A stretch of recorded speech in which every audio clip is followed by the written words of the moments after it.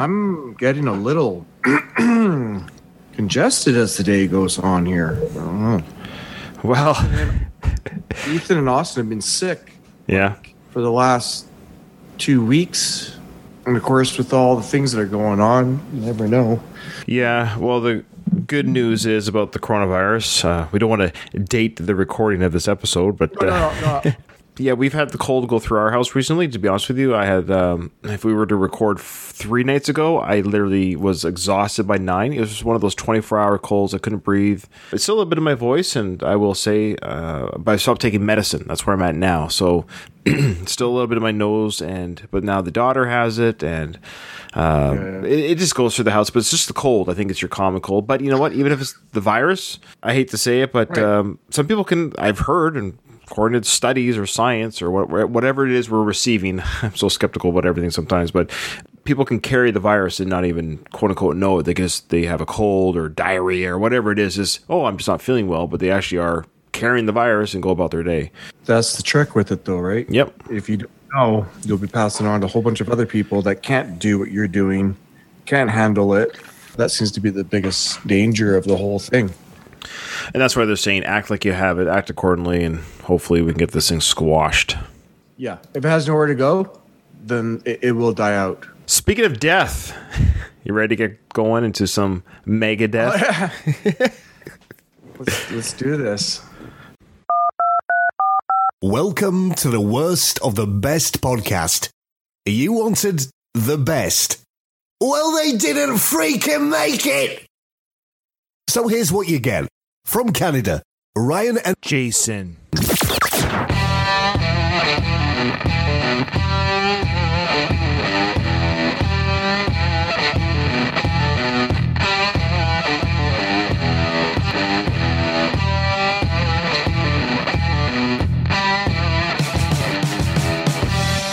All right, welcome to the Worst of the Best podcast. I am your host, and with me today for his unprecedented 4th guest host appearance, my brother, Jason. How you doing? Doing good. Yeah, I'm excited about this one. So, Jason, you've been on a 2-parter, Faith No More, which are very top downloaded episodes of those were. And I told Jason, I don't want to break it to him, but his Twisted Sister outing, though the numbers are pretty good, they just don't have the same audience I think that Faith No More has. At least podcast listening audience. I suspect album sales as well. But that being said, we want to thank those who did come on the Twisted Sister journey with us. That was a lot of fun. That was fun to record. At the end of the day, and this is what Ruben and I would always say, is that even if nobody was listening... Sorry, who? Yeah. Ruben, our brother. Oh. The founder of this podcast.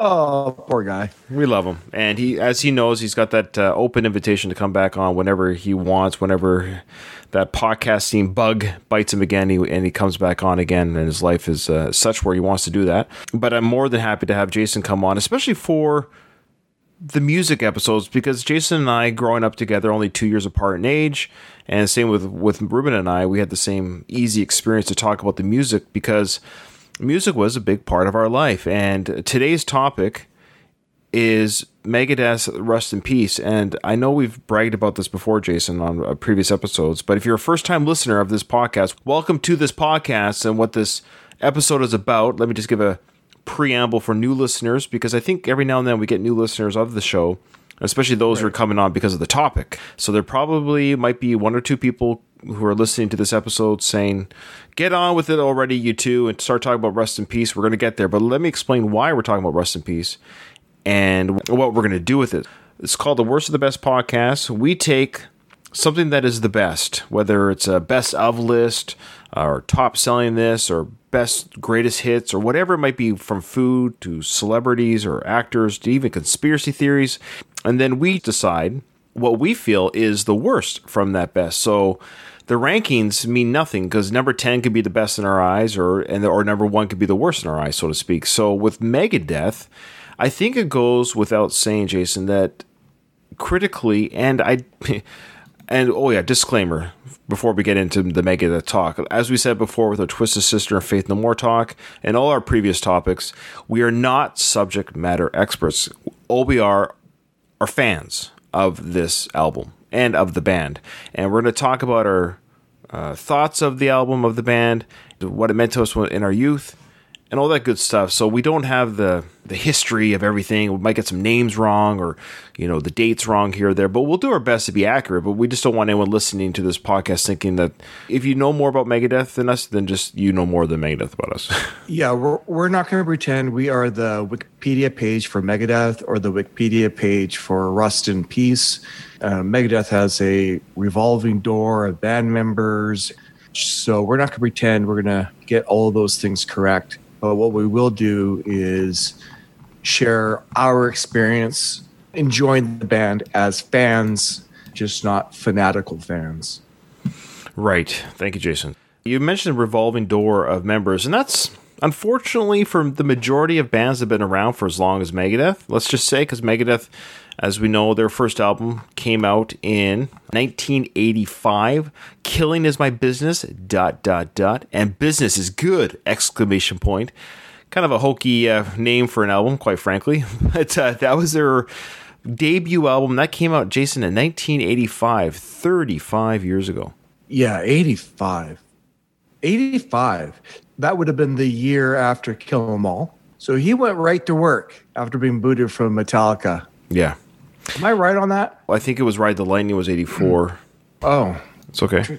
Kill 'Em All came out in 83, and Ride the Lightning the year after. Really crazy. Kill 'Em All 83, Ride the Lightning 84. Dave Mustaine, of course, original lead guitarist for Metallica back in the early days when they were just young lads. Unfortunately, they just didn't get along. Whatever version of the story you want to follow, I don't care. It didn't work out for the band members. They were just kids, and they were alcohol-fueled arguments don't help. James was not an angel either. Neither was Dave. Just two alpha personalities, I think. Yeah, and Lars, both James and Lars, you talk about, two massive egos. Totally, and that's what makes them stars. You had to drive. Yeah, exactly. That's what makes them work, right? Yeah. Oh, yeah, to say that Lars doesn't have an ego, you're lying. And I like Lars. Without Lars being who he is, Metallica wouldn't be who they are. Yeah. Lars did all the legwork to get them popular, all the promos and everything. Anyways, that being said, we're fans of Metallica, and we're also fans of Megadeth. Very, very brief history. So like I said, if you want to learn about their history, by all means, go on Wikipedia, Google Dave Mustaine, lead singer, Mustang. You're saying Mustang. My apologies. Yeah, well, it is Mustang. My apologies. He did some co-writing on Kill 'Em All and Ride the Lightning. Then he got kicked out of the band, left the band, whatever version you want to say. But he got kicked out, and he formed, right, like Jason said, right away, Megadeth. Great name. It is. And it starts with an M. Yeah, I wonder if that was intentional. But yeah, Megadeth. Oh, I guess your attention. Yeah, it does. It does. And I love how death is ETH. It's not even spelt correctly, but still sounds like death. So, Peace Sells Who's Buying? Okay, so that was their first album, 85, and back in the day when, bands just pumped out albums. And let's just keep in mind here, I want to just tell the age that Dave Mustaine was. To me, this is key. He was born in 61, so when Peace Sells came out in 80s... Honestly, I had a tough time too, Ryan, I was trying to find album sales. I couldn't see any numbers. Okay, let's start over again. Their first album, after Dave Mustaine was kicked out of Metallica, like Jason said, came out in 1985, 1 year after Ride the Lightning. That's going to be a fun one to edit. I might keep some of the mistakes in just because we're human. It might just be easier to keep some of the mistakes in. Okay. Yeah, Jason, you just mentioned album sales. It's kind of, let's see if we can see an album sale here. Yeah, it didn't do very well for peaking, let's say, for positioning on the charts. At least we can get that. For the U.S. Billboard, it only made 200. Like, it ranked 169. Yeah. That was its peak position. So really, it did not do well. But to keep in mind, Metallica weren't the juggernauts that they were back in 84 either. They were an underground band. To have a band member leave an underground band to start their own underground band, it's just that it's almost par for the course. And maybe it's even a miracle they charted. Yeah. I mean, it would just be probably just word of mouth more than anything. Yeah, there was no forums, web pages. Yeah, this is definitely word of mouth. Dave Mustaine was, Jason, he was 24 when that album came out. Yeah, that's incredible. Yeah, as we get older, Jay, do you ever look back and just think, boy, the ages that some of these guys were? 24, what was I doing when I was 24? Not this. not pushing my music and pushing my craft and being good at it. Not only were they good musicians, good lyricists, and all the rest, I mean, but they have to be completely driven. Yeah, I wasn't doing what they're doing. Yeah, 24, no. Well, and then at the age of 25, just a year later, they released Dave Mustaine and the Boys at the time who were in the band. They're not unnamed people, but again, if you want to know the changing band members till we get to Rust in Peace, then by all means go Google this. But Peace Sells and Who's Buying came out in 86. Some of the big songs from that were Peace Sells, of course, and Wake Up Dead, with the two singles from that album. Then, in 88, so they took a 2-year break, the album titled So Far, So Good, So What? So they're really, I wouldn't say they're kind of silly titles, but so far they're kind of silly titles. You know what I mean? The first 3 albums. I agree. A little bit cheesy. Yeah. Again, it's the 80s, and he's in his 20s, so it's kind of the perfect storm of kind of silliness. But the albums themselves aren't silly, but there was kind of like a little bit of silliness to the titles at the very least. Some of the big songs from here, of course, were Liar, was the single Mary Jane, and Anarchy in the UK, the cover song from, it was the Sex Pistols. And they did a great job on that cover, actually, yes. Then, okay, so the reason why we're doing this episode. In 1990, Jason, 2 years after this album, they had a couple band member changes. So we'll say this now, because I believe that the 2 members that came in, Marty Friedman, the lead guitarist, and drummer Nick Menza, who replaced Jeff Young and Chuck Baylor. But Friedman and Menza, the reason why we know these names and these individuals who joined Dave Mustaine and David Ellefson on bass was because this was our first album that we heard. And maybe we'll start talking about the first time, Jay, that you heard this album, your age and all that stuff. The album came out September 1990. Yeah, I'm really bad at math. But you're born in 73. Jay, you were born in 73, so you're 17. Okay, 17. Wow, was I really that old? I know. I thought you were younger, too, when we listened to this album. But no, you were 17 when it came out, yeah. Okay, I remember very specifically having bought the tape. I had it in my yellow Sportsman, Sony Sportsman Walkman, you know, the yellow one. I had the little clip because it was like kind of waterproof. I remember listening to it on that, and we were doing dishes, and I was in shock about how amazing and powerful of an album this was. So this was my first exposure to Megadeth. To this day, I can visualize ourselves doing the dishes. Mm.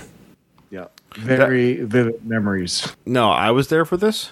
Yeah, we were doing the dishes, but I was listening to my headphones, and then I would have shared it probably with you later. That's my experience. That's what I remember. Okay, interesting. I remember we were listening to Metallica by this time. Yes, we were, because this was 1990. And so we had already started listening to, we were introduced with Metallica, well, of course, with Justice for All. That's when we got exposed to them, keeping in mind of our age, no internet. It kind of makes sense. Their biggest commercial album at the time we got a hold of, and then we got their back catalogs. And then I remember when you got Megadeth, and I can't remember at the time because I was 15 to you're 17. I remember you had the tape and you were praising it. And I remember being skeptical, saying, well, come on, we already listened to Metallica. How can something else top Justice, let's say? Or like, I almost felt skeptical, and maybe I knew something about them because I didn't think I was going to like it. I didn't think I was going to be whatever it was I was going to be.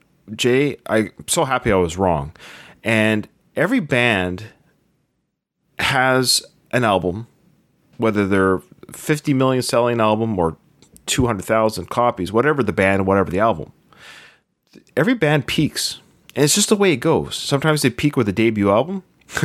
Sometimes they peak with album number 4, like Megadeth did. For whatever reason, all cylinders were firing. Creatively, talent-wise, the personnel-wise, the production-wise. Something just happens. And Rust in Peace is probably, if it's not the greatest thrash metal album of all time, it's in the conversation. Yeah. I mean, it's almost universally recognized as one of the best, and rightfully so, thrash metal. It's not quite metal the way that Metallica's metal. It's a little bit, it's actually quite different in their approach, in their music and their writing, stylistically, the change-ups in their songs, like the changing tempos and stuff like that. Yeah, as far as thrash metal And I would even say just metal in general. It's got to be up there, the top 3, 4, 5 albums in that genre. Thrash metal for sure, top 2, top 3 for sure. Yeah. And recognizing the Megadeth like as probably the most favorite album, might not be the highest selling album of theirs, but it is got to be the most respected album of theirs, and for good reason too. Their album sales, they figured they sold approximately just over 1 million in the States, 100,000 in UK, and 100,000 in Canada. So not as much as I thought. Megadeth is kind of the DC to Metallica's Marvel. In the metal fandom, there's this competition that I don't think anyone has asked for, but it seems to be Megadeth's better than Metallica's better than Megadeth, where I'm kind of like, I just enjoy both bands, and I'm able to enjoy both without having to compare. And I know maybe the comparison is natural in some ways because Dave used to be a part of Metallica and wrote a lot of those early thrash metal riffs, and people who are fans of Metallica's early thrash albums, Ride Lightning and Kill 'Em All, credit Dave for that and are upset about Metallica's direction in later years. What's your feeling on the competition? I also feel there isn't a competition. They're two completely different bands, and they approach their music very differently. Rust in Peace is not comparable to any album that Metallica has ever released. It's hard, it's fast, it's loud, and that's about as comparable as you can get. But the technical approach that Dave has, and also Dave Ellefson, the bass player, is so technically difficult. I would think they're not the same. They're just not the same approach to music. And I have a bit of a soft spot for Dave because I feel bad that he got kicked. Like, could you imagine having to live in the shadow of the juggernaut that is Metallica and knowing that could have been me? I do too. I do have a soft spot too for Dave, especially he just battled cancer? Yeah, he did. Yeah. And cancer. He's back on the road and back out there and working on a new album. And this is, at the end of the day, this is Dave's baby. Yeah. I mean, we've seen it documented that he felt ripped off from what could have been. But at the same time, he has had success that majority of people in the music industry will never have. If you are an aspiring musician, you would love to have been anywhere near his success, even though that success is completely eclipsed by Metallica's success. And that's where the comparisons go. And that's, I mean, they had the roots of those two bands coming from a very similar spot, but went in very different directions. So I feel bad for Dave, but at the same time, I don't feel bad because he has had his own success and he's done it on his own terms and in his own ways. And he's still out there doing it. And he's got way more music than Metallica. Yeah. He's had a successful career. By any measure, he's had a successful career.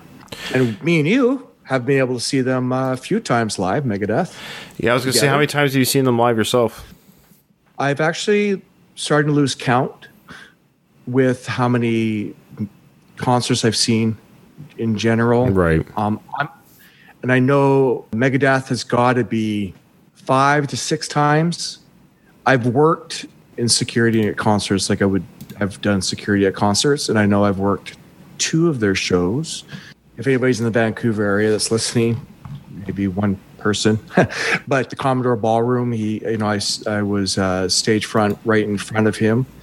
And then I did security with him afterwards. He was talking to a lot of the people after the show. They were able to come up and talk with him. And he was very nice, very quiet, genuinely happy to, shake people's hands and whatnot. But I got a little funny story about that show that I was working. I was working while they're doing setup. And one of the local people who was helping with the setup, so there's an alley behind the Commodore Ballroom, and that's where they bring the bus in and they load in gear and stuff. And I was working those doors pre-show, and there was a local road crew guy that was wearing a Metallica crew shirt. So he must have gotten a shirt doing Metallica or whatever, a local person that helps with setup. And I thought, that might not be the best shirt to be wearing, unloading Megadeth gear, and you're kind of walking around with a Metallica road crew shirt on. About 5 minutes later, I saw that same guy come back, and they had put black tape over top of the Metallica Oh, wow. embroidery on the front. And I'm like, yeah, somebody must have went and talked to him and said, that's probably not what Dave might want to see as you unload his gear as a Metallica shirt. Wow. Now, yeah, I thought that was interesting. And I noticed it. As soon as I saw that, I'm like, oh, man, that's not a good look. Just because of the history, and especially back then, it was quite a few years ago. It was probably still very raw for Dave. And then to see him come back a couple minutes later with black tape over all the Metallica stuff. Anyway, just a funny little anecdotal experience good. with Megadeth. Yeah. All right. Well, I'm sure our listeners are like, hurry up, please. We apologize. Yeah. We apologize to our 5 listeners who are listening. Again, we don't have all the ins and outs of every track, but what we're going to do is we're going to play the tracks in order of the release of the album, and we're going with the original release of the album, meaning there was only 9 tracks. Another 9 track. They were following the footsteps of Twisted Sister's Stay Hungry. 9 tracks. It's like a 40-minute album. It's crazy. Yeah. As per the rules, Jason, as per the rules, there's a song that already doesn't make the cut because it doesn't fall into the rules. So for our new listeners, there's a couple rules that we have when we deal with albums. And the rules are no cover tunes. So this doesn't apply here on this album. It would, let's say, if they were doing Anarchy in the UK. So in order for us to make a worst pick, it could be no cover tune, so it has to be an original song. 2, all band members have to participate in the song. Can't be a musical, for example, or an instrumental. If there's a singer that's singing every other song and that one musical number, even if it's a great number or a terrible song, it has to be the full band participation to be fair to rate it against the other songs that have the full band participation. With that in mind, Dawn Patrol will not make the cut. It won't be in the running for worst, if that would have been your worst pick. Also, for our listeners, Jason doesn't know my pick, and I don't know Jason's pick. So, Jason, I don't know if that was going to be your pick, because I didn't talk to you about this before. But in Dawn Patrol, as you know, there's only Dave talking and bass playing, which is really cool, and drums. There is no guitar. Am I wrong with that? There's no guitar? I actually do not know. I'm 99% sure there's no guitar. We can do a quick listen. What we get. Well, let's do it. Well, let's do a Google. Right here. For those who care, the answer is officially no guitar. Okay. Really? Yeah. Okay. I guess it was on Rock Band, and so they was asking if there was any guitar for it. Huh. Okay. It never even crossed my mind. I know it's bass heavy, obviously, and stuff. You should just Google, does Marty Friedman play guitar on Dawn Patrol? MartyFriedman.com, the official webpage. Okay. He talks about it. Oh. No guitar here, but in the original version, there was a heavy, dissonant guitar riff that was so strange I couldn't believe we were planning to record it. The song took shape in the studio. MartyFriedman.com. He has a breakdown, the story behind the song, and he does a breakdown of every song. And no guitar. There you go. No. So if Marty isn't the official source, I don't know who is. Yeah, it's official. Yep, Marty Friedman official. So yeah, there you go. Okay, and I can't hear it in the song, but you know how it is. There's like a little I don't know instruments enough, and a bass can mimic a guitar. Yeah. I know what? I hadn't even thought of it. It didn't even cross my mind. I hope people can accept those rules, because we just think and it's worked in previous album reviews that it's kind of an out. It's an easy pick to pick the cover song or to pick the instrumental. Some people just hate instrumentals or whatever the reason. So for our discussion today, we're actually only going to break down or pick from 8 songs. So without further ado, let's get into the opening track. The opening track, Holy Wars, ... The Punishment Due. This song... And you will be punished. Yeah, this song, as we know, has an unusual structure because it opens with a fast thrash section, and then it shifts to that acoustic bridge to a slower, and then it goes heavier again, called The Punishment Due. As soon as I heard the song open up, like the first time, I remember, like I said, when I was doing the dishes, and I was just blown away. Completely blown away. And all of a sudden, I was like, okay, we can live in a world with Metallica and Megadeth easily. All right. Here we go. Like that.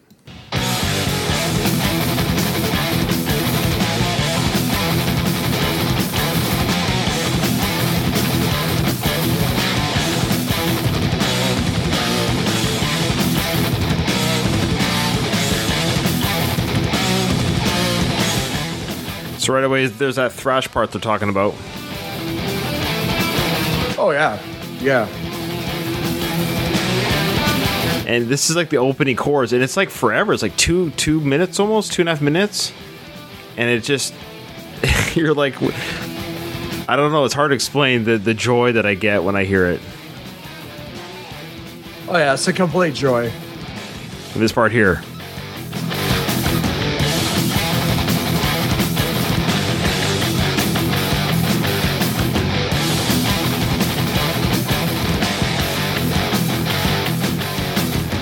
And that's what my friends we call thrash and metal combined.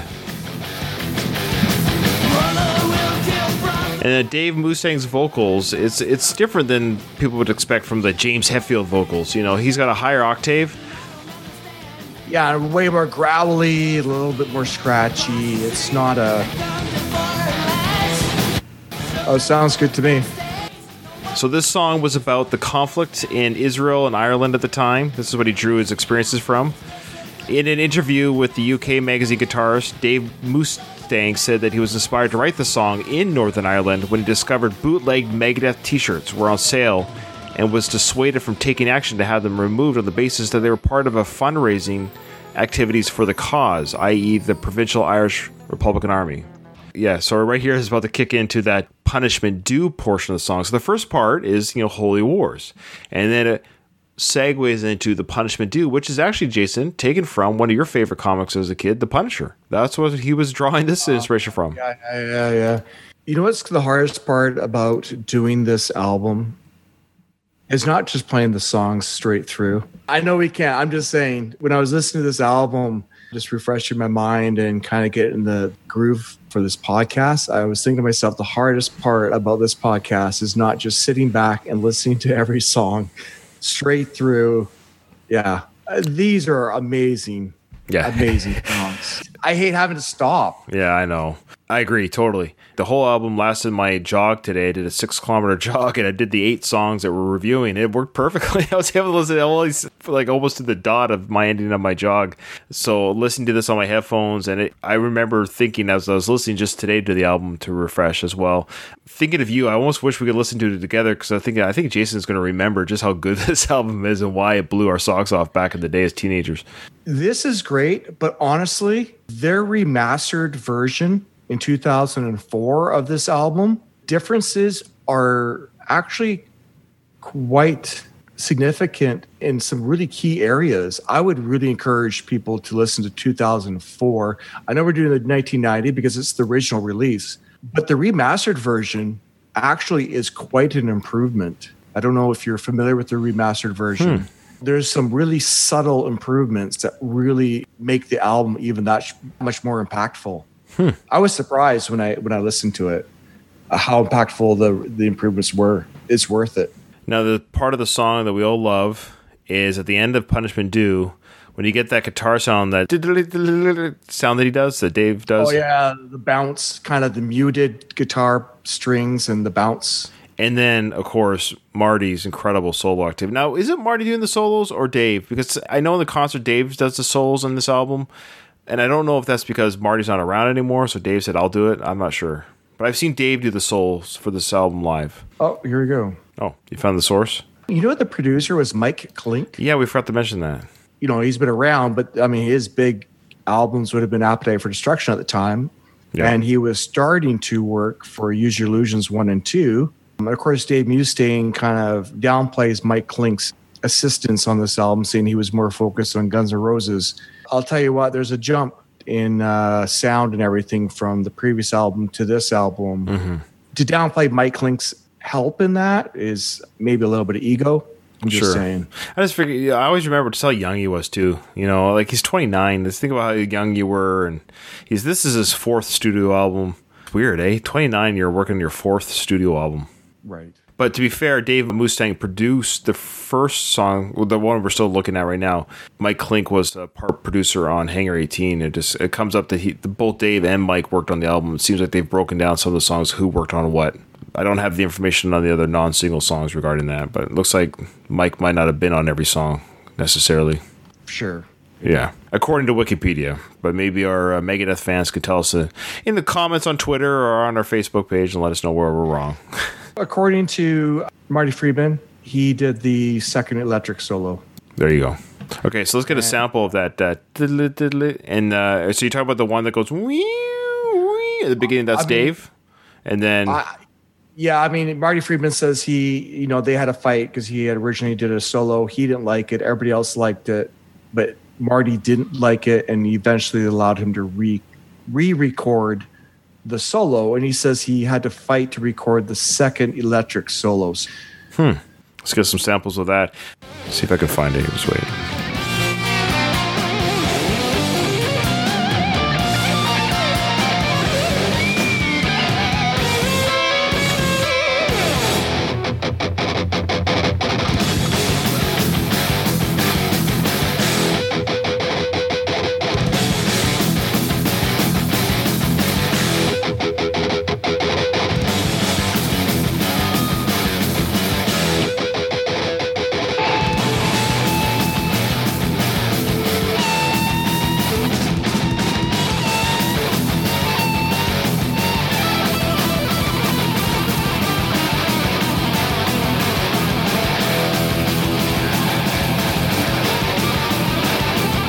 So is that Marty there? I'm going to guess yes, and I wouldn't be surprised if that was Dave who's doing that muted guitar.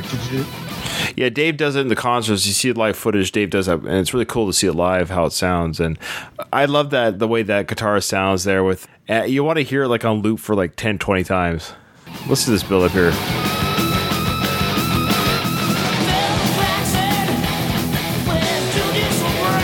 I love this part here where he says, doesn't mean I ain't thinking it. I always loved that when I was young. All right. Holy Wars, Jason, Punishment Due. Yeah, awesome. It is awesome. It is. So their second single and the second song on the album, and they only released 2 singles on this album. It's hard to have a singles. These songs are long, and they don't really necessarily... I think Tornado of Souls was a single. Was it? Yes, I think there was 3 on this album. Well, according to Wikipedia, they just said Holy Wars and Hangar 18. Oh, okay. Yeah, okay, my bad. I don't know what stations were playing this, though, back in 1990. I have no idea where these songs would have been played either. They actually made videos of these songs, so that's the singles. So on MTV or Much Music in Canada, they were played on the Power Hour and stuff like that. So they definitely got the airplay video-wise. Maybe that's the singles they're referring to, is that they got the airplay, but maybe on the radio itself it wasn't very big on the radio, but for music videos it got rotated. Sure. All right, so Hangar 18, of course, is that video with the aliens, and that's what it's about. I believe it's about aliens. Yeah.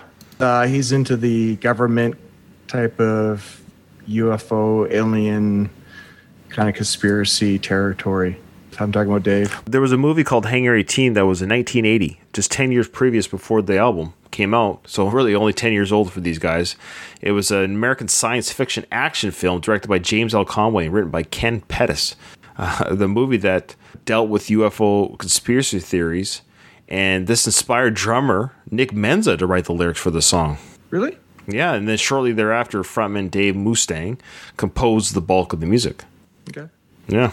So this is interesting. The intro is a rapidly strummed version of the D minor arpeggio that Mustaine... Ryan, sorry. According to Wikipedia, all songs were written and composed by Dave Mustaine except were noted. And the lyrics, Mustaine and Ellefson for Tornado of Souls, and that's it. It does say a citation needed, so maybe... No, the citation here says Capitol Records. Rust in Peace, liner notes, original release, Capitol Records, 1990. No, what I mean is maybe somebody read in an interview or something where Nick says, oh, yeah, I did some lyric writing. You know, so that's what I was saying, the citation needed, that Nick... Maybe he didn't contribute to lyrics. And sometimes the credit is just easier to give it all to Dave, for all we know. But maybe Nick said, I helped with the lyrics in some interview, and somebody put that on Wikipedia. So we understand that Wikipedia is not always... But we know it's about UFOs, conspiracies, and what have you. My Wikipedia, the one I'm looking at, is the Rust in Peace Wikipedia page. To talk about Metallica here, this is where I feel bad for Dave. Hangar 18 was nominated for Best Metal Performance at the 33rd Annual Grammy Awards back in the day when Grammys actually had metal categories. Mm-hmm. But it shouldn't have done this, but lost to Metallica's Stone Cold Crazy cover of Queen. That's unacceptable. Oh, that's horrible. That is, and I love Metallica. And this is the thing, but I'm being fair here. Not only is that not that great of a song or cover, Stone Cold Crazy. No. Hangar 18 is an original song, and it's a wicked awesome song, and it's way better than Stone Cold Crazy, Queen version or Metallica version. Right. The funny thing is didn't Metallica get ripped off by losing to Fleetwood Mac? No, Jethro Tull, wasn't it? Jethro Tull. Sorry. So, I mean, that's karma for you. Metallica is the Jethro Tull to Dave. That's a kick in the teeth, as you'd say. Yes. All right, let's sample Hangar 18, Wicked Beginning, another long intro beginning of metal before the lyrics kick in. Let's check that out.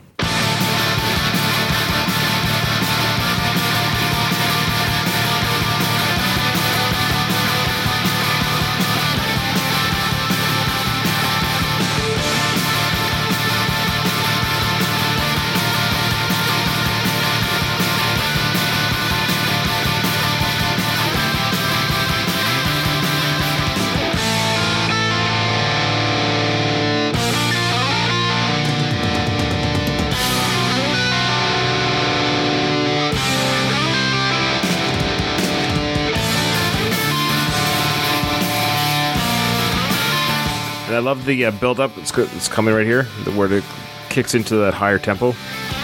Yeah.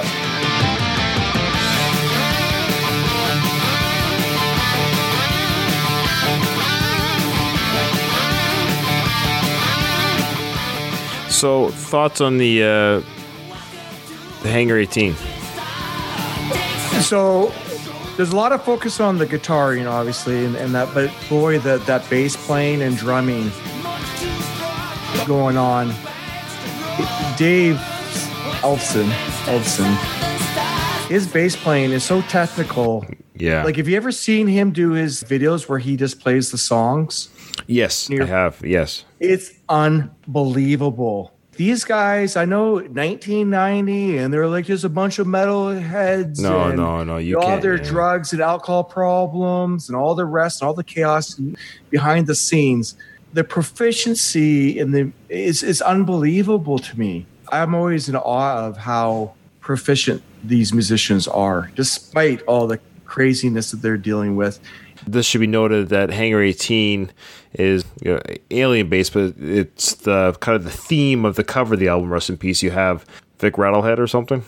Yeah, Vic Rattlehead. So Vic Rattlehead there, he's on the front cover, and he's got like a glowing green heart or something in his hand, and his hand over a alien in some sort of chamber. And you've got the world leaders at the time, George Sr., Gorbachev, and others behind the alien. So the idea, the governments are working with the aliens, and they're Hangar 18. And yeah, I love that. It's a great album cover. It's awesome. So the best part of this song, though, Jay, for me, is at the end, of course, when they all these songs, they ramp it up at the end.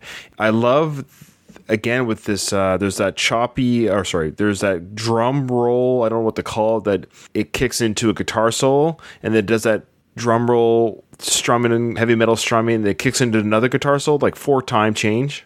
All these songs, this is really very different approach to music. Metallica and Megadeth may have a similar background, but there's quite a departure in their song structures. Yeah, let's sample that at the end, because I think our listeners want to hear that. That's the highlight of the Megadeth of a Hangar 18.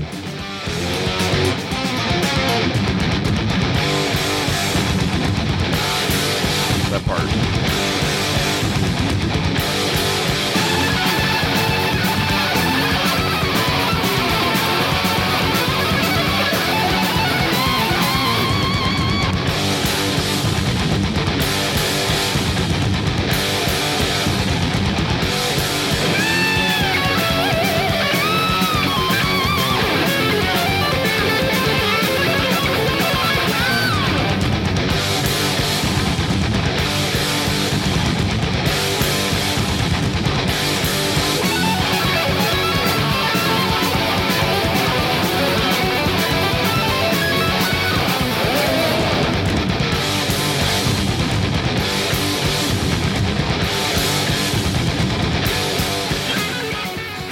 Now, if you're at a concert and you're hearing that, you're not banging your head.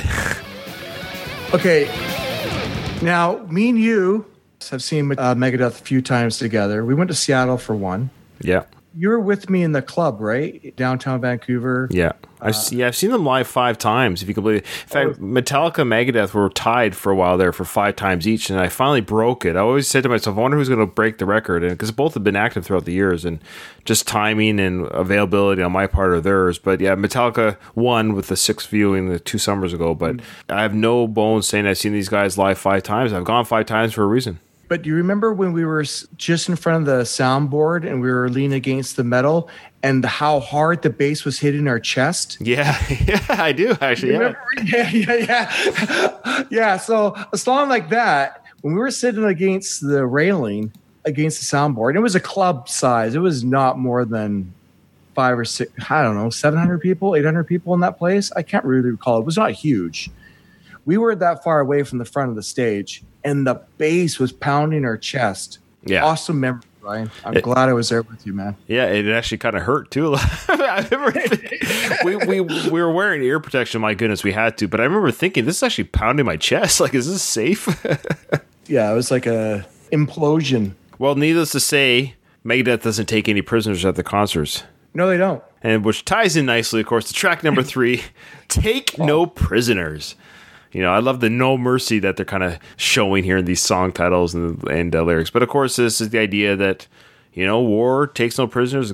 I remember back when I was a teenager when this album came out, this wasn't from our parents. Our parents were very, though we had a conservative upbringing, they were very liberal about us with our music. They trusted us. They knew that we didn't listen to anything that was overtly like sexually explicit or what have you. Megadeth, though sounding of, you know, thrash metal. It's thrash metal, for Pete's sakes. Back in the 90s, it was not a common sound that echoed through most homes to have a thrash metal album. Like, it wasn't commercially accepted amongst a lot of people, right? It still had an underground feel to it. I remember being criticized from some of my other conservative friends or friends' parents at the time being a fan of Megadeth, and I would say to them, like, they rarely swear, if they swear at all. And not only that, their albums are political. There's no sexual misconduct in their songs. There's no, if there's any drug talk, it's anti-drug, and really, yeah, they're taking shots at the government and for the abuse the government has done on the people. Yeah, fair point. I mean, he's a politically minded individual, and he's just expounding on those ideas. You know, storytelling. Yes, it's not gratuitous in any real way. That's the word. Yeah, gratuitous. No. Again, it wasn't our parents of the day back then, and some of my friends' parents, when they hear this and they think it was just, you know, I'd hate to say it, but they called it evil. I'm like, well, there's nothing evil about it. I don't know what you're saying. This is it's a political essay with thrash metal music playing in the background. Sure. And what's actually interesting, I mean, dealing with the stuff that we're dealing with right now, the fact that he references an epidemic. Mm-hmm. Yeah, there's some lyrics that talks about the wiping out of people because of government mishandling. Yeah. All right, so Take No Prisoners. I love the intro of this song. This song really does showcase the thrash, and I've forgotten how much of a thrash album it is compared to Metallica, and why it does have the label of thrash metal. This song showcases it. Take No Prisoners. Check it out.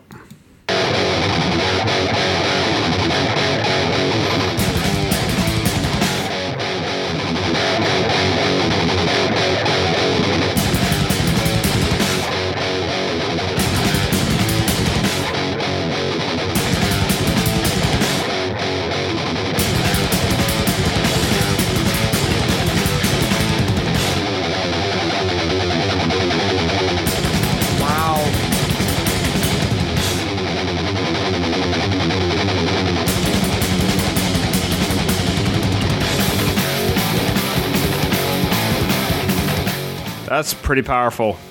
I love it, man. Oh, man, I love that. Yeah. Yeah, this is why this album is near perfect. I just love this part. I've got to hear this part.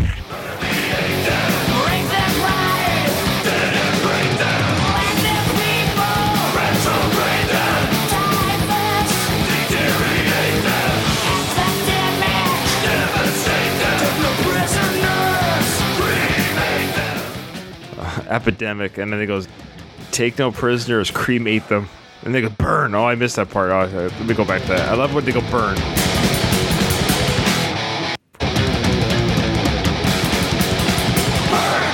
Yeah, I just love that. Burn. It's fun. And it's thrash, but it's not chaotic, if that makes sense. This is a very thought out. It is very technical. What they're doing is very technical. It's not just, we're just going to play fast. This is a very technically created songs. Not just this song, but the whole album. Very technically created. It sounds chaotic, but it's very well crafted. 5 Magics. I always wish they made this track 5. Maybe that would have been too confusing, but it's track 4, 5 Magics. And it's interesting. It's my understanding, Jay, with this song that Dave has since become a born-again Christian in his later years, which is great. Good for him. Because of that, he no longer plays this song at concerts. Yeah, I have heard him talk about a few of his feelings regarding some of their older songs. And yeah, this is one of them. I love this song. Yeah, I do. I do too. I just look at it the same way I look at it as a Harry Potter or Star Wars The Force. That's kind of... Yeah, there's nothing crazy about this, but I think he's had probably some bad experiences on drugs. He might be overthinking his own lyrics here, but anyway. Yeah. But that middle part, I have to tell you, the 2004 remaster version, this song really shines. The way that they redid it. Just a heads up. Okay. Revisit this in the 2004 remastered version, and it really highlights the improvements. So we'll listen to the beginning, and then we'll get to the part that I think we all love when he does the... Yep. Well, here's Elfson's bass playing. Yeah.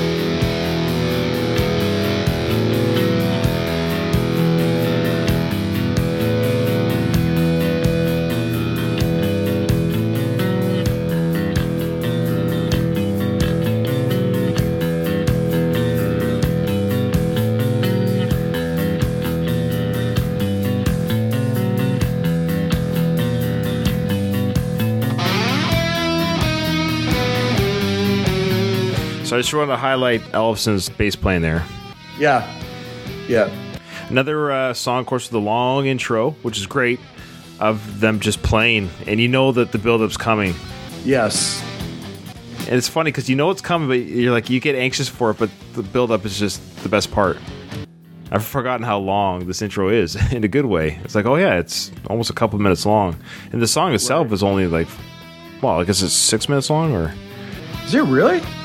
5.5, 5 minutes, 40 seconds. Yeah. Oh, yeah. Dave's vocals sound a little bit different in this song. A little bit more, I would say panicked or anxious, but just more alarmist. All right, here we go.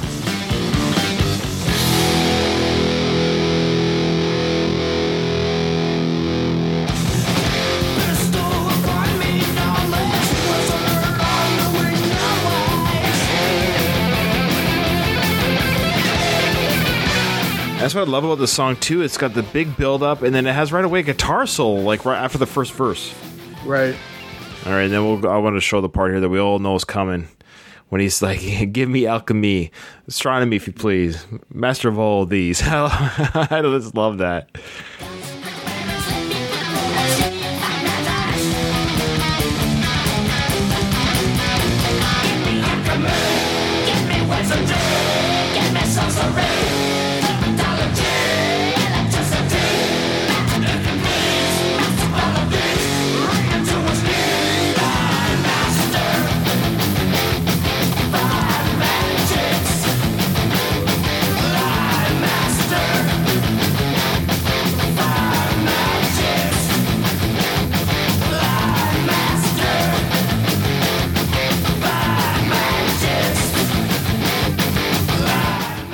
Great stuff.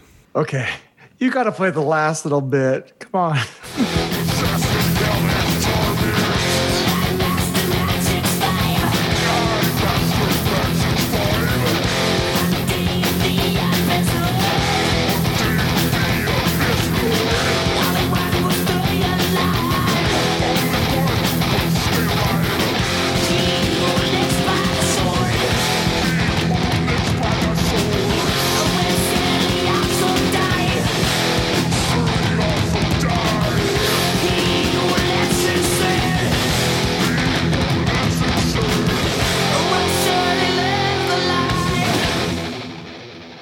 So it says at the end, he who lives in sin shall surely love the lie. Is that what it is? No, we surely will surely live the lie. Live the lie, yeah. There you go. See? Anti-sinning, anti-evil. Yeah, kind of going after the Twisted Sister vibe. Yeah. That's right. Can I tell you a little quick story? Of course. According to Marty Friedman, he was having troubles with playing the guitar solo over the thrash. And Mike Klink gave him one of Slash's guitar picks that was lying around. And then I nailed the part in one take. Magic. What? That's awesome. Slash's guitar pick was used on that guitar solo. Yeah, there you go. Builds into a conspiracy that maybe Slash sold the devil to be the guitarist that he is. That his instruments are touched by magic itself. Ooh. Yeah. I believe it. Yeah, there you go. That's awesome. That's a cool story, yeah. Anything else from Marty's words regarding that song? Or even the Take No Prisoners? We didn't talk about that. Yeah, no, nothing crazy. He just said he had a tough time trying to fit a solo over that because the timing signatures were difficult for him to fit it in. And and then he got Slash's pick, and then Slash basically bailed him out. Nice. Uh-oh. What? Oh, I can just imagine a lot of people going, Slash isn't going to bail Marty Friedman. Oh, no. I told two different type of players. Yeah, of course. Yeah, but that's a cool story, yeah. That is a great story. The fifth track on the album, Poison Was the Cure. What do you call that? An oxymoron statement, right? Poison was the cure. Anything Marty says about the song? Yeah, okay. This is the first solo he did on this album. It's the first solo he recorded on the album. Interesting. Yeah. Let's hear the intro. Great bass line opening. Yeah, absolutely.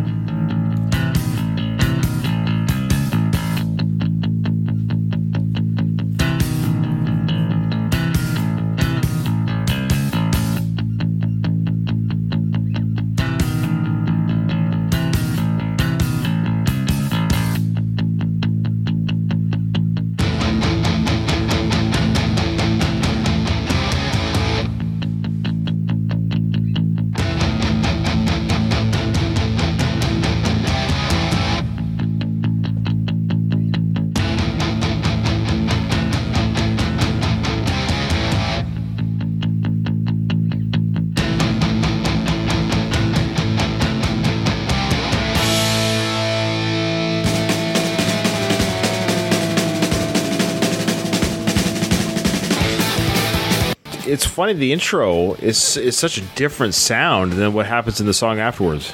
Yeah, talk about thrash metal. I mean, yeah, this is absolutely thrash, which might indicate this might be one of the earlier songs recorded for the album. So they might not even know where they're going with this album yet.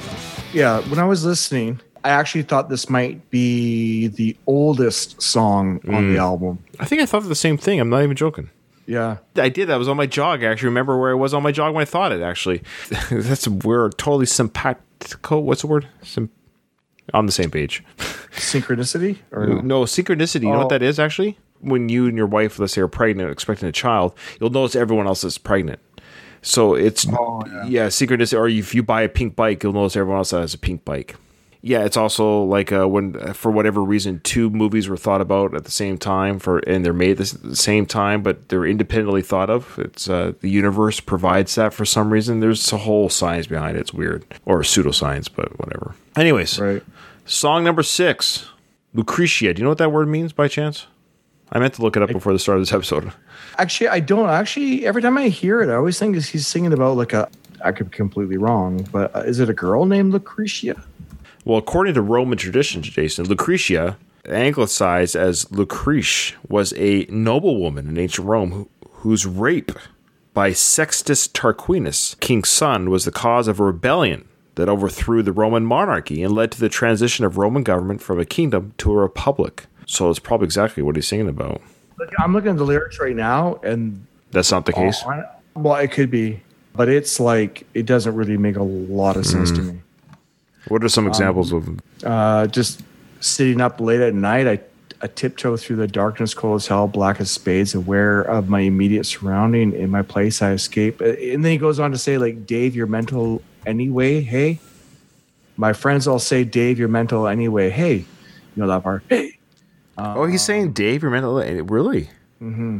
Dirt grits beneath my feet. The stairs creak. I precariously sneak. Hypnosis guides my hand. I mean, it's moonbeams surge through the sky. The crystal balls energize. Surely that, like the cat waiting, Lucretia rocks away. I don't know. Interesting. So it has really nothing to do with the Romanness. Yeah. Dave, you're mental anyway. So he's got voices in his head. It's probably kind of a precursor to their song on Countdown to Extinction, Sweating Bullets. Right. We should note that if we enjoyed this one and people enjoyed this episode, we would like to break down the same way we've done for this one for Countdown to Extinction. I think that would be worth to do. I would like to do that one. I mean, these are kind of the two highlight albums that they have. That's the highlight of their career. And I was going to say, commercial-wise, Countdown was their top-selling album, so that would make sense. So this is their high-selling album, but their most critically acclaimed album. But Countdown was just right behind it. Took a different tone. We'll talk about that. Okay, Lucretia, see what it sounds like, how the intro goes. There's Vic.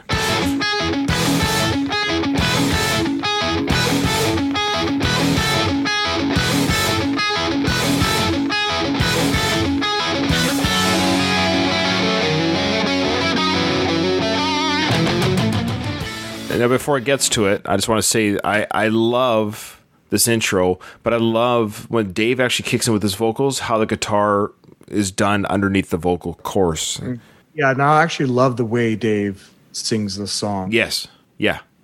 We all know what we're talking about for those who know the album, but I just love the way, it is that kind of almost like a waving, pushing force of guitar and vocals at the same time.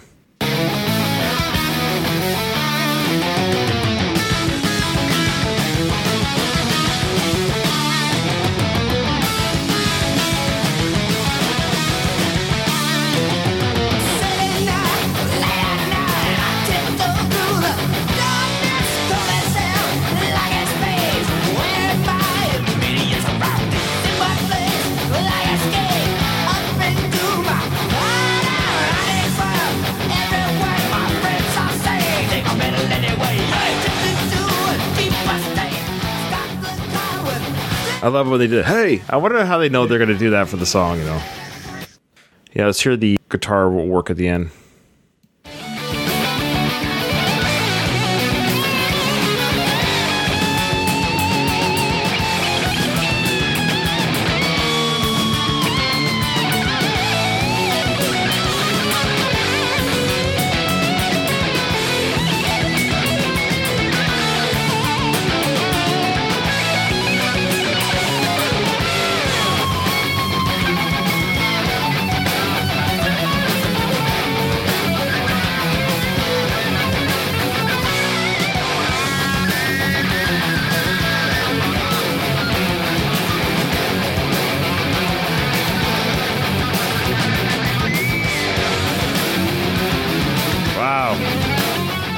What a driving solo.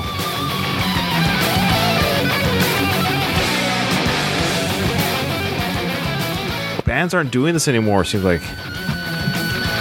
Because they're not nearly as talented. They're not nearly as talented as this. And yeah, let me talk about the solo. This is from Marty Friedman himself. Yeah, please.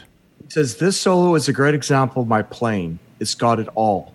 And then he goes on to say, "To explain this solo technically would take a page and a half and a music professor. I'm quite pleased with this one." Wow. Yeah. I had no idea he felt that way, because it's funny that he does, because the next song, Song 7, Tornado of Souls, this is not only a fan favorite, but it's considered by many fans of the album and of Megadeth. And if you go online, you're going to find more people showing off their guitar skills doing the Tornado Souls solo more than I think Lucretia, which is interesting. That Tornado Souls is kind of the one that people like to showcase or talk about as the highlight of the album. What did he say about that? Because when I finished the solo to this one, Mustaine came into the studio, listened to it down once, turned around, and without saying a word, shook my hand. It was at that moment that I felt like I was truly the guitarist for this band. Oh, wow. So Dave felt the same way. Yeah. Okay, without further ado, Tornado Souls. Boy, this is a great song. If you want to listen to the whole thing uninterrupted, of course, well, it's on iTunes and Spotify and YouTube.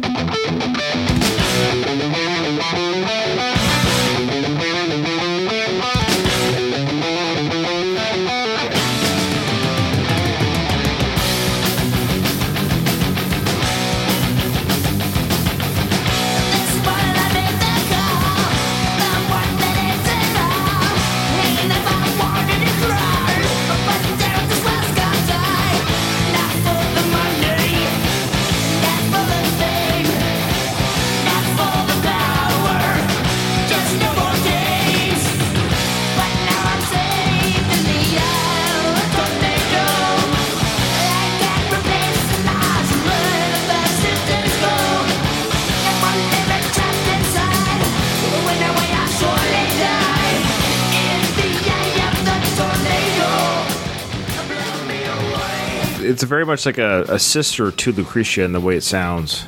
Yeah, these lyrics are awesome. I'm reading the lyrics as it's going through, and wow. Give me an example there. Well, just that first one. This morning I made the call, the one that ends it all. Hanging up, I wanted to cry, but damn it, this well's gone dry. Not for the money, not for the fame, not for the power, just no more games. But now I'm safe in the eye of the tornado. I can't replace the lies that let 1,000 days go. No more living trapped inside. In her way, I'll surely die. In the eye of the tornado, blow me away. That's awesome. Oh, and it just carries on. I just, yeah. Let's get to the solo. Let's not tease the audience anymore. Let's see why Dave shook Marty's hand as the new lead guitarist for Megadeth.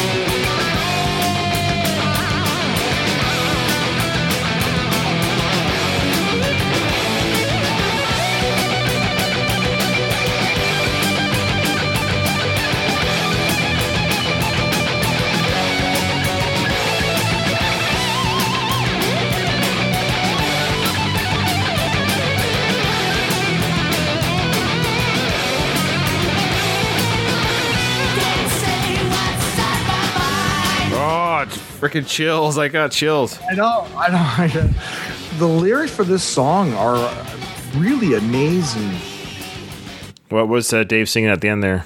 Can't see what's on my mind. Can't do what I really feel. In this bed I made for me is where I sleep. I really feel. I warn you of the fate. Proven true too late. Your tongue twists perverse. Come drink now of this curse. And now I will fill your brain. I spin you around again. My poison fills your head.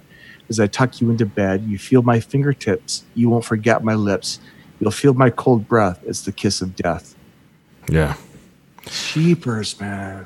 Obviously, Tornado of Souls. This is him dealing with, obviously, probably the voices in his head and depression, and boy.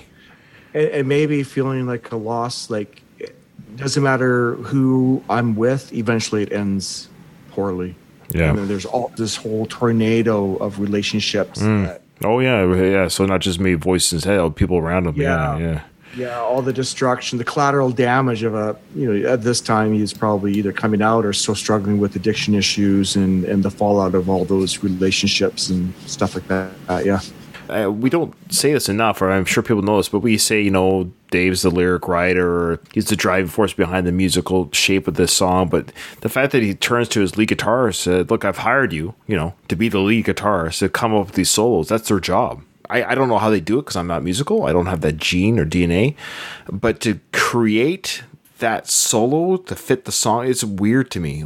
You're not just picking at a string. You've got to do something and make it work. I just love the idea that Dave turned him and said, yep, that's why I hired you.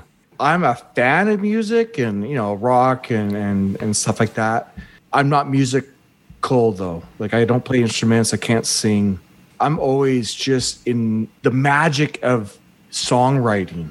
To me, it's got to be one of those five magic. It's beyond me of how they can structure these lyrics. Like, sometimes you read lyrics and you're like, I don't know how that would work in a song. Yeah.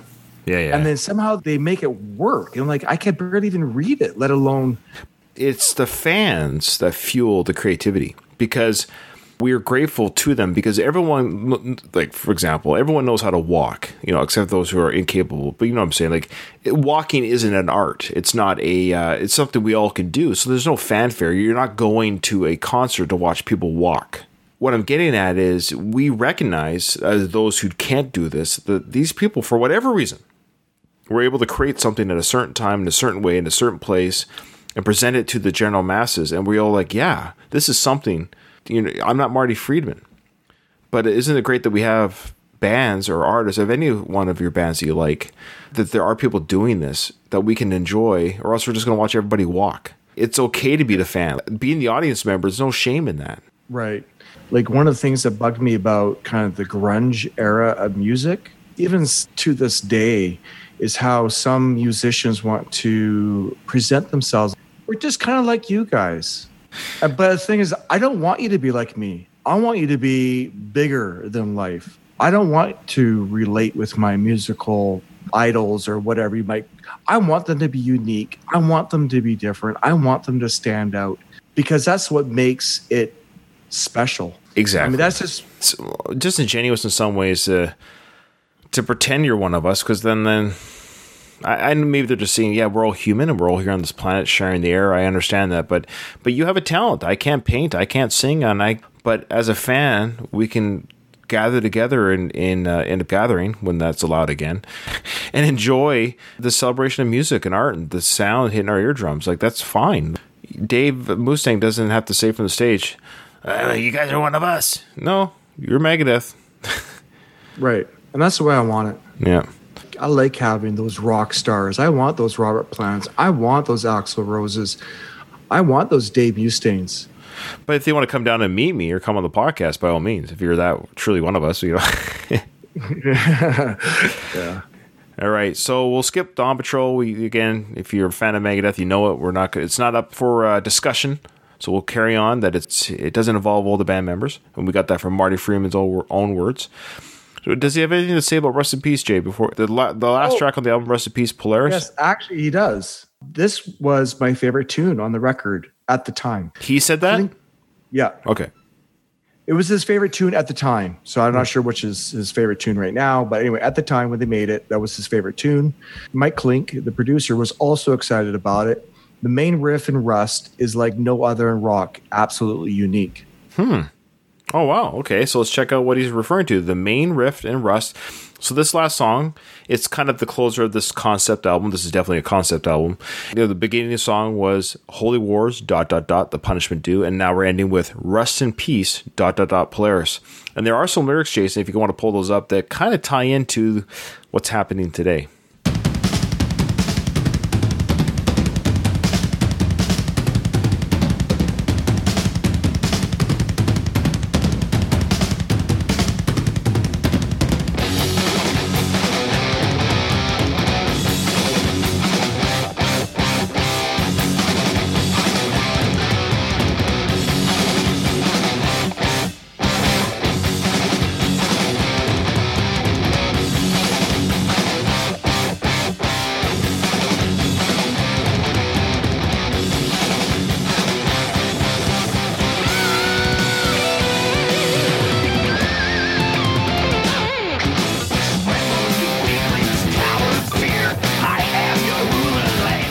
We love Dave's voice there. And then he kicks into the singing. I wanted to mention Nick Menz' drumming. I think we've been remiss not mentioning how good he is. Yeah. If I remember correctly, he was actually the guitar tech for the drummer that left, got kicked out. Oh, really? He was the guitar. I'm sorry, not guitar tech. The drum tech. Oh, I was gonna say that's even okay. Yeah, it makes more sense. But there you go. Yeah, he was the drum tech, and then replaced the drummer he was the drum tech for, and he is an amazing drummer. Absolutely, it's hard to hit everybody with equal appreciation. Yeah. I see Nick Menz, I believe. Yeah, he has passed away. I forgot to mention that. Yeah, he died. Yeah. Jeez, very young. Rest in peace. Rest in peace, Nick. Rest in peace, Nick. I think he'd appreciate that. Yeah, he passed away in 2016, at the age of 51. Boy, that's right. He died on stage. Ooh. He was performing with his band OHM at the Baked Potato Jazz Club in Studio City, California. Only 3 songs into the set, Menza collapsed on stage and he was rushed to a hospital. So he didn't die on stage, I don't think, but I mean, where he was pronounced dead on arrival. So somewhere between the collapse and the arrival to the hospital. An autopsy later showed the cause of death to be basically heart failure. Right. Wow. Sucks. They had a heart attack essentially on stage. All right, so Rust in Peace is the beginning part of that song, and it ends with Polaris. So let's hear that transition.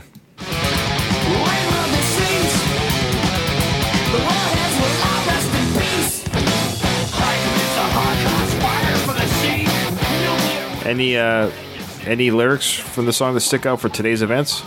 I think just the idea of, the end of the world, but Polaris is a nuclear warhead, right? So right. I thought this lyric, I am nuclear murderer. I am Polaris. Yeah.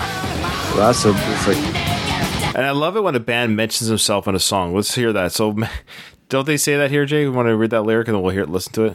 Doesn't he say Megadeth in the song? I don't think he does, right? What does it say? It sounds like let me no. Past judgment on humanity, winds blow from the bow. I always thought he said I am Megadeth or something about Megadeth. Listen to this part here. Maybe I'm wrong, but that people mishear lyrics all the time. But listen to this. I swear he says Megadeth. Listen.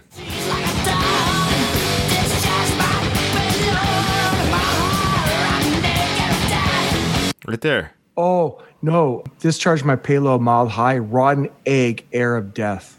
Oh, say that again slowly. Right. Rotten egg, air of death. Oh, my. Rotten air of death? Rotten egg. EGG. Egg. Rotten egg. Rotten egg of death? Rotten egg, air of death. Oh, come on. I swear he says Megadeth. Now, Jason, just for the record, say again what he says there. Okay. According to the lyrics that I'm reading, discharge my payload a mile high. Rotten egg, air of death. Okay, that makes sense. But listen to it.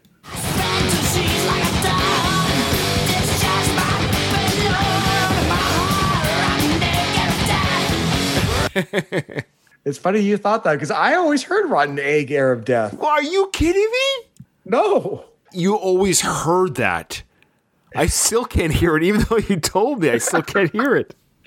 Oh, that's funny. I always thought it said something, my heart is Megadeth or something like that. Like, my heart is Megadeth. That is so funny. It's like they did that sound on the internet that, people hear Charlie or Bob or whatever it was. Right.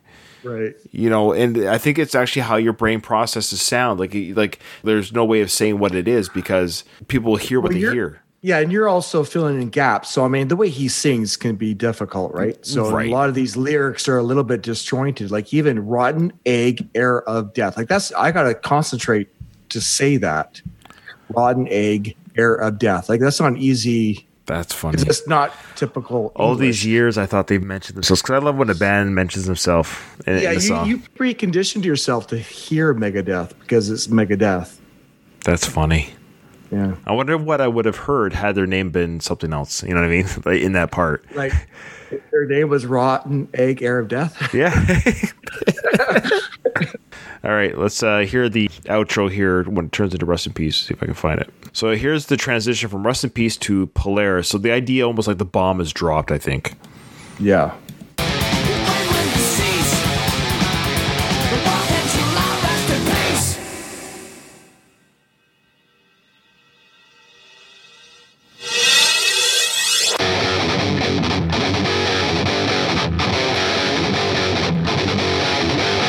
That's the mushroom cloud.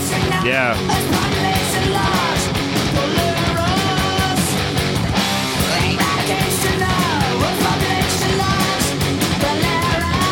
What's he saying there? Well, he goes, when will this cease? Yeah. The warheads will rust in peace. Okay. Bomb shelters filled to the brim. Survival such a silly whim. World leaders sell missiles cheap. Your stomach churns, your flesh creeps. And then high priests of Holocaust, fire from the sea, nuclear winter spreading disease, the day of final conflict, all pay the price. The Third World War rapes, peace takes life. Back to the start, talk of the part when the earth was cold as ice, total dismay as the sun passed away and the days were black as night. Eradication of Earth's population loves Polaris. Yeah.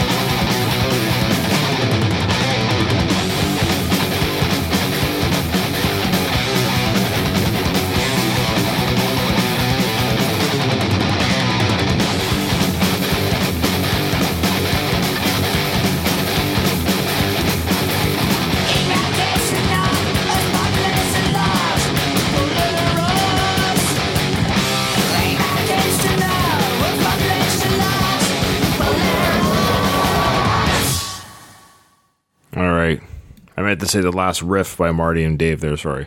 I cut off the solo. All right. There you go. What an ending to this album. There's no rest for the wicked, as they say. No stop to take a breath. No. They're taking no prisoners. No. There's a bit of a tornado of rock souls until the dawn patrols you in the morning and wakes you up just before the mushroom cloud, and we all rest in peace. The irony to all this is that poison was the cure. Yeah. So cheesy. I know. So, Jason, this has been a mega episode. Hopefully we haven't bored our listeners to death. And left a tornado of souls in our path. That's right. The punishment is due, though, because there is a song that, as great as all of them are, there's one that isn't as great as the others. I'm scared to give my answer. Oh, I'm not scared to give mine. And if you don't choose my answer, who goes first? Because you're scared. I'm not scared. So I'm going to do mine first then. My pick is Poison Was the Cure. Okay. Now, the reason being is well, I'll play a little bit of the beginning just because. That's the song I want to rehear because it's between that and another one. Oops, that's my creation, which is would have been my worst pick, but it was added on to later releases, and it's the reason why I didn't make the album because it's not very good. Okay, sorry. So Poison Was a Cure. Now it has a wicked bass playing. This is why the song, I like this song. Like I would never skip it, but it does sound like a little bit like their older 3 albums. It sounds like it's like their transition song to what would become Rest in Peace, if that makes sense. The beginning is so strong and cool. Dave's bass playing, it's so cool. It turns into kind of a scat-a-tat-tat-tat thrash that's not as strong as the beginning. Like this build-up is really cool, and you think we're going to go somewhere, and where it goes is not good. That's the problem. Because you're thinking, oh, this is a cool, like, where's this going? And then it does this little drum snare thing. You're like, ugh, what happened here? And that's where the song loses me, coming right here.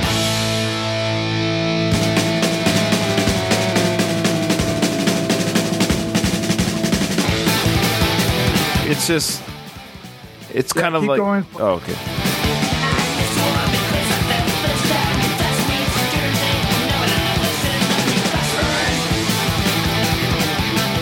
Yeah. You compare that with even Lucretia right after and Five Magics before. There's a reason why it's in the middle of the album. Oh boy. What? Which one's yours? What? Okay, Okay, which one's your pick? I'm actually leaning towards Rust in Peace, Polaris. What? Okay, explain yourself. If anyone's still listening now. Yeah, it feels a little disjointed to me. The way that he phrases the lyrics. It's funny, I'm a big lyric guy and I do enjoy lyrics, despite me thinking he says Megadeth there. This is an example of where the song structure is strong enough that I don't care what he's singing in some ways. But no, it's the way that he sings the lyrics. Really? Yeah. Which part? Not the lyrics themselves, but the way that he sings them. It just feels more like talking, singing. It doesn't flow for me. It feels a little disjointed.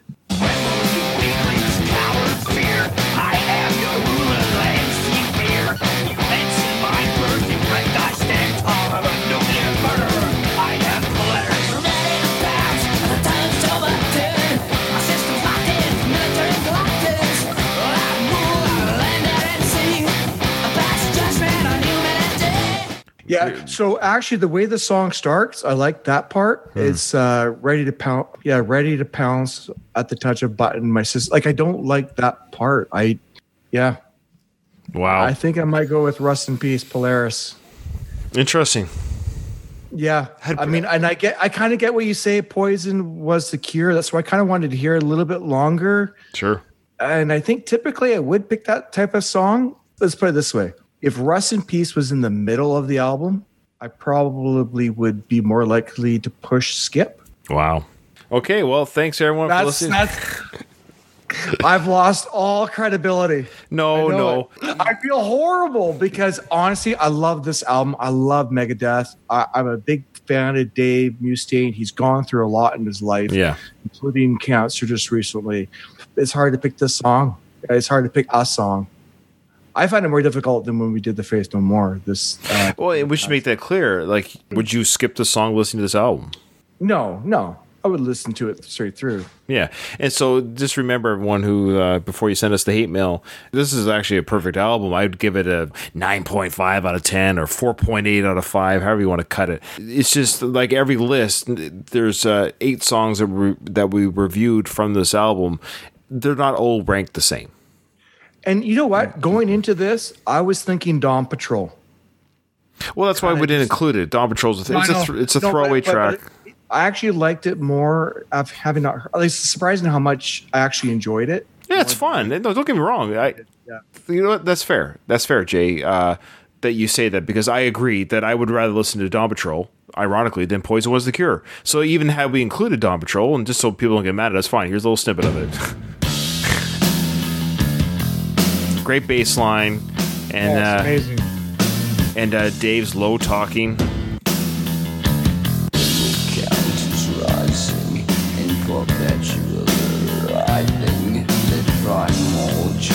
And then his laugh at the end.